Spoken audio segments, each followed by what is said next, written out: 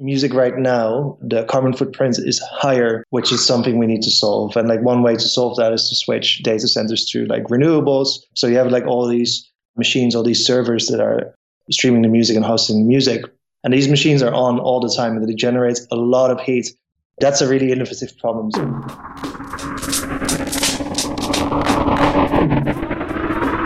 You're listening to Music Growth Talks, the podcast for musicpreneurs, with Andrew Apanov. Hello everyone, Andrew Apanov here with new episodes of Music Growth Talks, a weekly podcast where I talk to different industry professionals and creatives to give you actionable advice on growing your music careers. And today's episode is with Bas Grasmeier, who we had on this show before a few years ago actually. I'm linking to it in the show notes, and I encourage everyone to check out the show notes at datamusic.com. Look up these episodes, MGT 151, for links to all the resources we'll be talking about today. So please note that this conversation was recorded around 2 months ago in January, I believe. I should have checked before recording this, but this was outside of the context of the coronavirus outbreak. So understand that we don't even mention it on this conversation, and it sounds interesting right now, but it sounds even more interesting to me. I was re-listening to this interview, and you'll see it's still fully applicable, and it makes you think about quite a few things in the context of making music sustainable, even when there is no touring happening necessarily. And yeah, I encourage everyone to go to musicxcorona.com and subscribe to the daily newsletter that Bas has been running for a couple weeks now. It's a daily newsletter with a collection of links to different articles, resources related to the music industry in the world of the world's pandemic, how it affects different sides of the business, and what other musicians do, what are the new developments. There is a lot of great tips and just interesting articles. You don't have to read everyone, but just to stay in the loop and understand what's happening in the world of music, how your fellow creators navigate the difficult times. So just go to musicxcorona.com once again to subscribe. It's a free daily newsletter and it's a great one. And of course, I also would encourage you to keep an eye on Music X Green and Music Tech Future, the other main newsletters and projects of Bas, which he'll talk about on this very conversation. And yeah, so if you have any feedback, just go to Bas Profiles. He's active on Twitter and Instagram, and just hit him up, let him know that you've listened to this episode. And yeah, here we go. My interview with Bas. At the beginning, I asked him to give a background to what he's been up to in the past few years and what's been happening with Music Tech Future project and how he ended up launching Music X Green. Here you go, enjoy our conversation.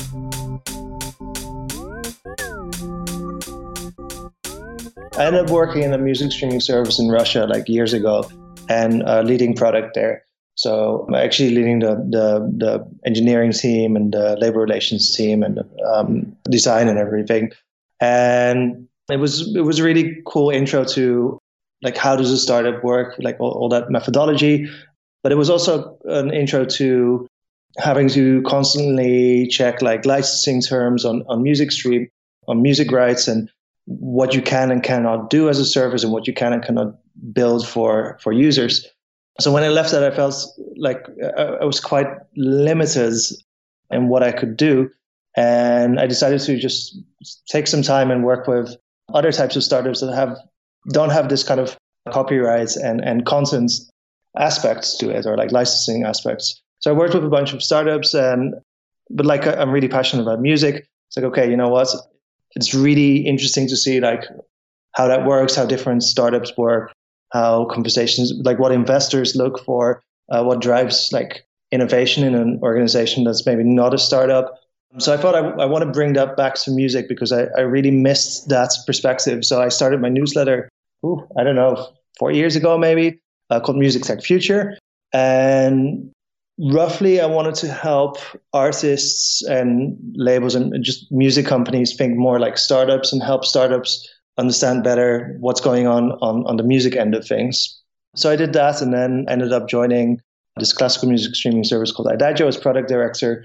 And for the first year that I was there, I still combined like writing the newsletter every weekend with the work, but then like the company scaled up pretty big and I didn't really have enough time, so I stopped writing. And then I think in October, I think I relaunched Music Tech Future after leaving Idagio. And it's a different landscape and there are like loads of great writers. So I was kind of thinking like, what should it be about now? Like there's loads of great kind of digital marketing or digital strategy type advice. There's people like Cherry Yu, who's like really good at describing like all the developments in the music and tech space. So I figured like, I want to write, but what do I write about if this is already covered? And so I realized there's like some pretty difficult topics such as like privacy, but also sustainability that are not consistently covered. So I figured these are all things that I'm passionate about. Let's focus on like music and innovation, but also bring in like really difficult topics, maybe discussions of like ethics and things like that in there. So I started writing about sustainability, and then I kept bumping into the same studies. Like there's one 2007 study that Julie's Bicycle participated in, which is about like the emissions and the footprints of music festivals in the UK. And that audience travel makes up, I forgot the exact number, I think like 40% of the emissions. But I kept seeing that number everywhere. It's like, surely there must be other studies on this too.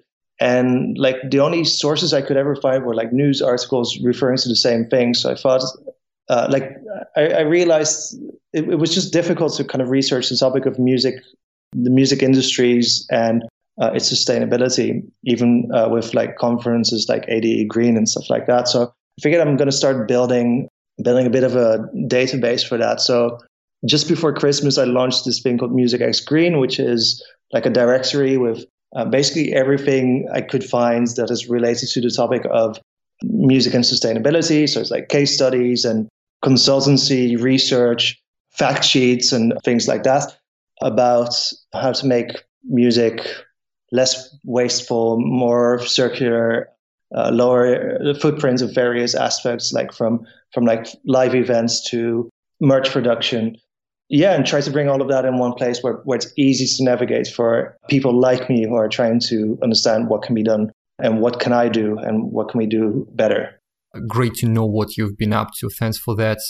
Music X Green is really interesting for anyone in the industry. It's quite cool. I think you're pioneering this direction because, of course, there have been studies. There are people who have been talking about the topic. I just haven't seen as much information on it, and I didn't even have a realization of music's impact on the environment before Music X Green, before reading your articles. And I'm pretty confident there are many people listening to us right now who will check out the links in the show notes and may discover something important and new to them. So this is an important work, and it feels like it will be talked about more this year, maybe this decade. Do you think how much more attention have you seen is being paid to the topic of sustainability in music? It's it's really cool that it's becoming a very serious topic with like many music associations setting up like working groups to figure out like for their members how to be, I'm just going to say greener. Like it doesn't really mean anything, but like it might be many things. It might be waste reduction, more efficient in terms of carbon emissions and things like that. But it might be recycling. By the way, like when you said pioneering, that's really nice. But there's been like organizations that have been working on this for like 10 years or something. And they've unfortunately to a large degree gone like quite under the radar. But they deserve a lot of recognition. Like one is Julius Bicycle that I already mentioned. There's like something called Green Music Initiative, and there's plenty more there, all on the directory. But like it does feel now like I kind of imagine that maybe this year in 2020 we'll still see conferences without any panels or discussions around sustainability. By 2021, definitely not. Like it's becoming such a topic, and people are really searching for what can we do that is better than like right now. People are trying to figure out like what can we do, how can we make an impact, and they don't want to just kind of have it look like greenwashing, which means like imagine a large oil company spending like €1 million to plant some trees. That's like, come on, you have to do more. Like you're just trying to look sustainable. So a lot of people want to kind of stay away from that. They want to actually do something meaningful, but they're kind of trying to figure out how. So I feel like, especially last year, a lot of conversations around this opened, and luckily there's already a lot of experts in the domain, and they're all kind of quite busy working with these organizations to help them. There's a lot to figure out, but yeah, it's become a big topic with a strong feeling of many people have. It's like, I want to do something. What can I do? And that's where I'm trying to help. So what can you do? Any examples to give us an idea of what has been done in the past several years, maybe by small organizations, maybe by A-list artists in any area of the music industry? So, I mean, first you have to start with who you are. So if you're an artist, your situation is really differently from running a festival. So like, it's hard to speak in generalities because the music industry is kind of famously, it's multiple industries together, and we refer to that as the music industry. So there's a travel aspect. Like, one, do you need to travel as much as you do? And if so, are there more carbon-friendly ways to do so? And if not, but even if so, can you offset the carbon related to that? It was AIM in the UK. They launched, what is it called? I think it's called Clean Energy Initiative. I might be getting that wrong. They launched, the Creative Energy Project, it's called. So AIM is the UK Association for Independent Music, and they encourage their members to switch to renewable energy. So like, even if you have an office, if you're a music company, a really easy thing you can do is just switching to renewable energy. Just check the energy bills. Are we already like signed up to something renewable? If not, just make the switch. It's really easy. For festivals, it's like, and events, it's more challenging. There's like a lot of energy use in events. And how do you manage that? How do you make that more efficient? So first, like, how do you reduce the amount of energy you use? And then that makes it also easier to switch to renewables, like on site. But also, how do you get your audience to your festival? Can you provide transportation so that people don't have to come to the festival by car, but they can take a bus from somewhere? Things like that, because that actually saves quite a lot. Merchandise is a topic. So there's a lot, and I think it all starts for everyone, maybe as an individual, but also as perhaps an organization, to kind of make an inventory, like, where do I think I'm causing like the largest impact? And then from there, figure out ways to decrease that impact, like kind of like a sustainability charter or something like that.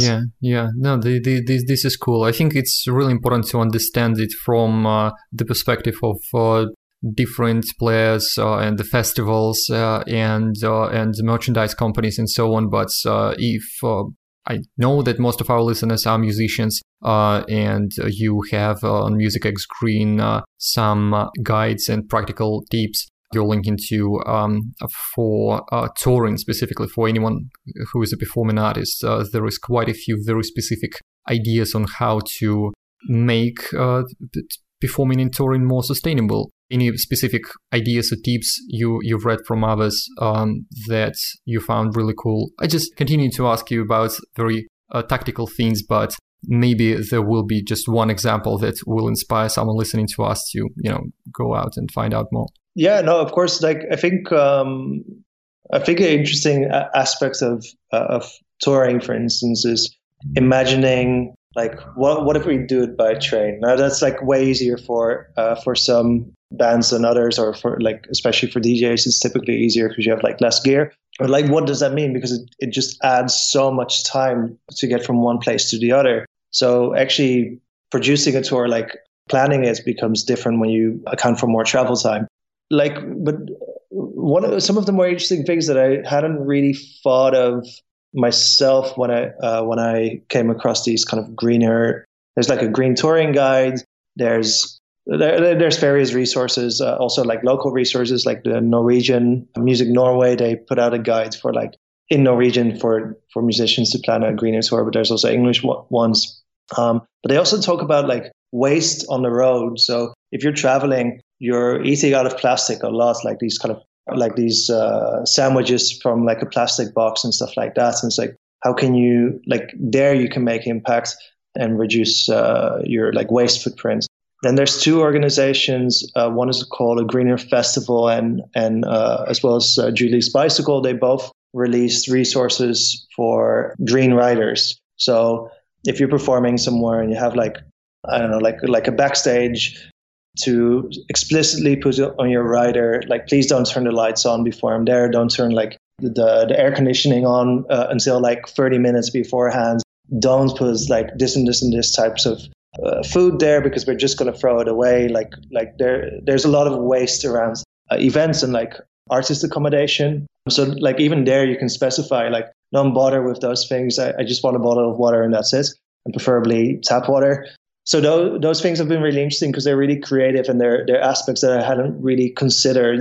And it's really easy. Like these are literally templates. You can download them and you can adjust them if you want or not, and just tell your like agency like here's my updated rider. Make sure to send it to everyone when I get books.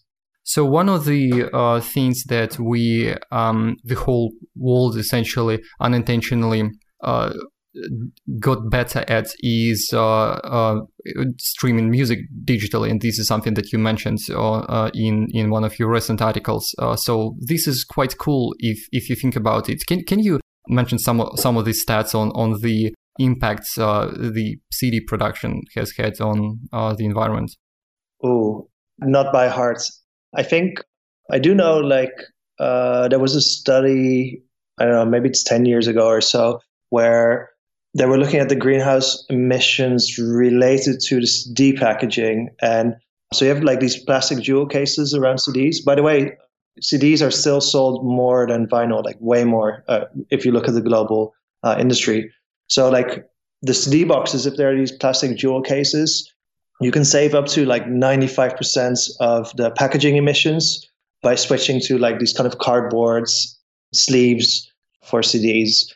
So that's one thing. But like the other aspect, and that's kind of worrying, I guess, is indeed the emissions related to music streaming. So you would imagine that since we don't have these physical goods that need to be shipped around the world with trucks and planes and ships, you would imagine that this is way more efficient. However, every time you want to listen to music, it's like your computer or your device that is having some activity, speaking through devices like antennas and stuff, connecting you to the internet over, in the end, to kind of data centers to stream that media to you. So there's a lot of energy use around music streaming. And I actually have the kilograms of greenhouse gas emissions statistic in front of me, but like I don't think it tells people much if I say like it's 350 million kilograms in the US alone. So unfortunately, I can't really easily make a good comparison there. However, music right now, the carbon footprint is higher because of streaming, which is something we need to solve. And like one way to solve that is to switch data centers to like renewables. But a data center is a difficult thing. So you have like all these machines, all these servers that are streaming the music and hosting the music. And these machines are on all the time and they generate a lot of heat. So a lot of the power that these data centers consume goes into cooling the rooms. And that's just way better for the machines. It makes the machines last longer. But that costs quite a lot of, money, but also energy. And that's unfortunate. That's something we need to solve. And that's a really innovative problem too. Like if you think about it, like how would that work? If your device uses smarter caching, so like kind of saving, downloading music to your device that you're likely to listen to multiple times. It would use a little bit more space on your device, but it would mean that it would run just from your device rather than having to stream from another place.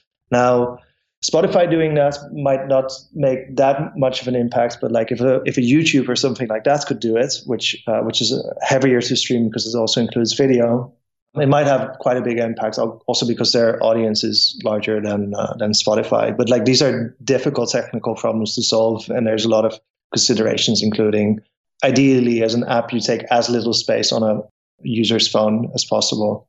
These are some difficult issues to solve for sure, and it's just the scope of the problems is massive. So I think it all starts with education. What you are sharing with us right now is really important, because I bet so many people have no idea what kind of environmental impact streaming music may have, just what you just explained.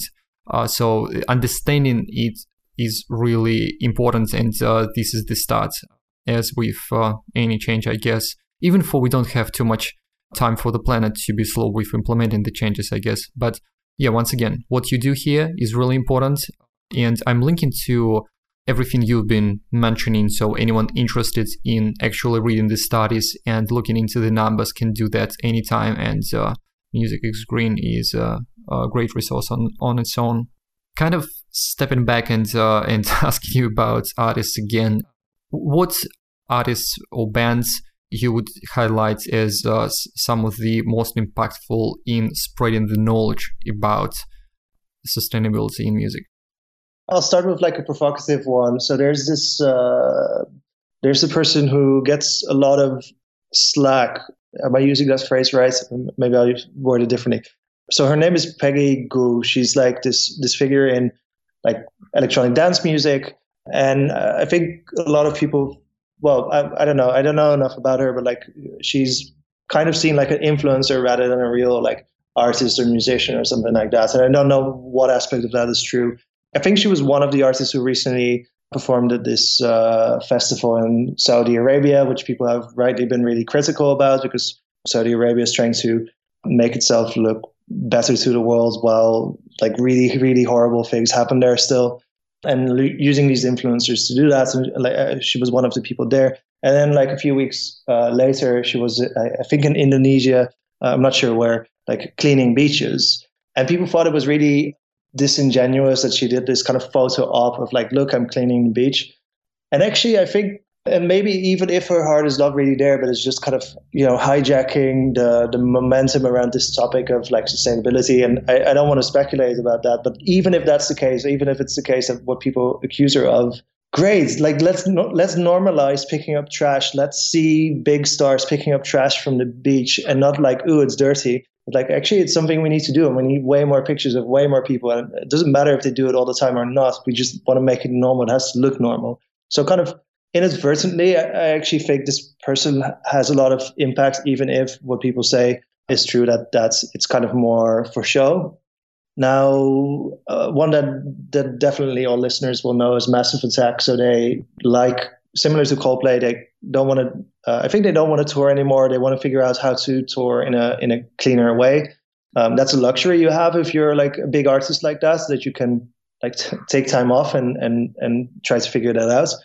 So they started giving their data to a university, to some academics, I forgot which university, so that they can study like what is the impact of an actual tour and a big tour. But also they decided to this year to tour Europe by train. And I think that's just a really prominent example. But mostly, I think the question to ask is not necessarily like how to make music greener or like how these artists are making music greener. It's definitely a conversation we need to have as an industry. But I think the more interesting things that are happening is people figuring out like how do I make like my immediate environment that I care about, how do I make that better? How like reducing your carbon footprint is not reducing the music industry's carbon footprint. I guess it is, but like the goal is actually to reduce the world's carbon footprint and to make our environment better. So if it's like, if you want to make music greener, get plastic out of the ocean. Like I think by framing it like making music greener, it kind of limits your thinking, but it's actually just in general, like what can you do? So like if you're looking to collaborate with organizations, don't just look inside of music, definitely look at all the NGOs that are doing really, really great music that have sometimes no connection to music at all, but they could definitely use creatives who are willing to put their voice behind it and their appearance or whatever they produce to bring more attention to it. That's always really useful. Brilliant. Yeah. I can't even add more. I was going to ask you for some kind of a call to action to wrap it up, but you just did that and nailed it. And I think this is a great start and something that we all can do. And it doesn't matter if someone listening to us is a performing artist or an artist at all. We just can have and can make an impact right away. But still, the conversation within the context of music is really interesting. We are looking forward to all the discoveries you share with us on Music X Green. Feel free to spell out the website for anyone on the go so they can check it out right away. And if you've got any call to actions about using the website. All right, so like that's Music X Green, so X like I don't know, X marks the spot.com. So on Music X Green, it's a directory you can find like all these things that I've been talking about. Literally, like they're all there. I have it open in front of me, and occasionally was kind of causing from there.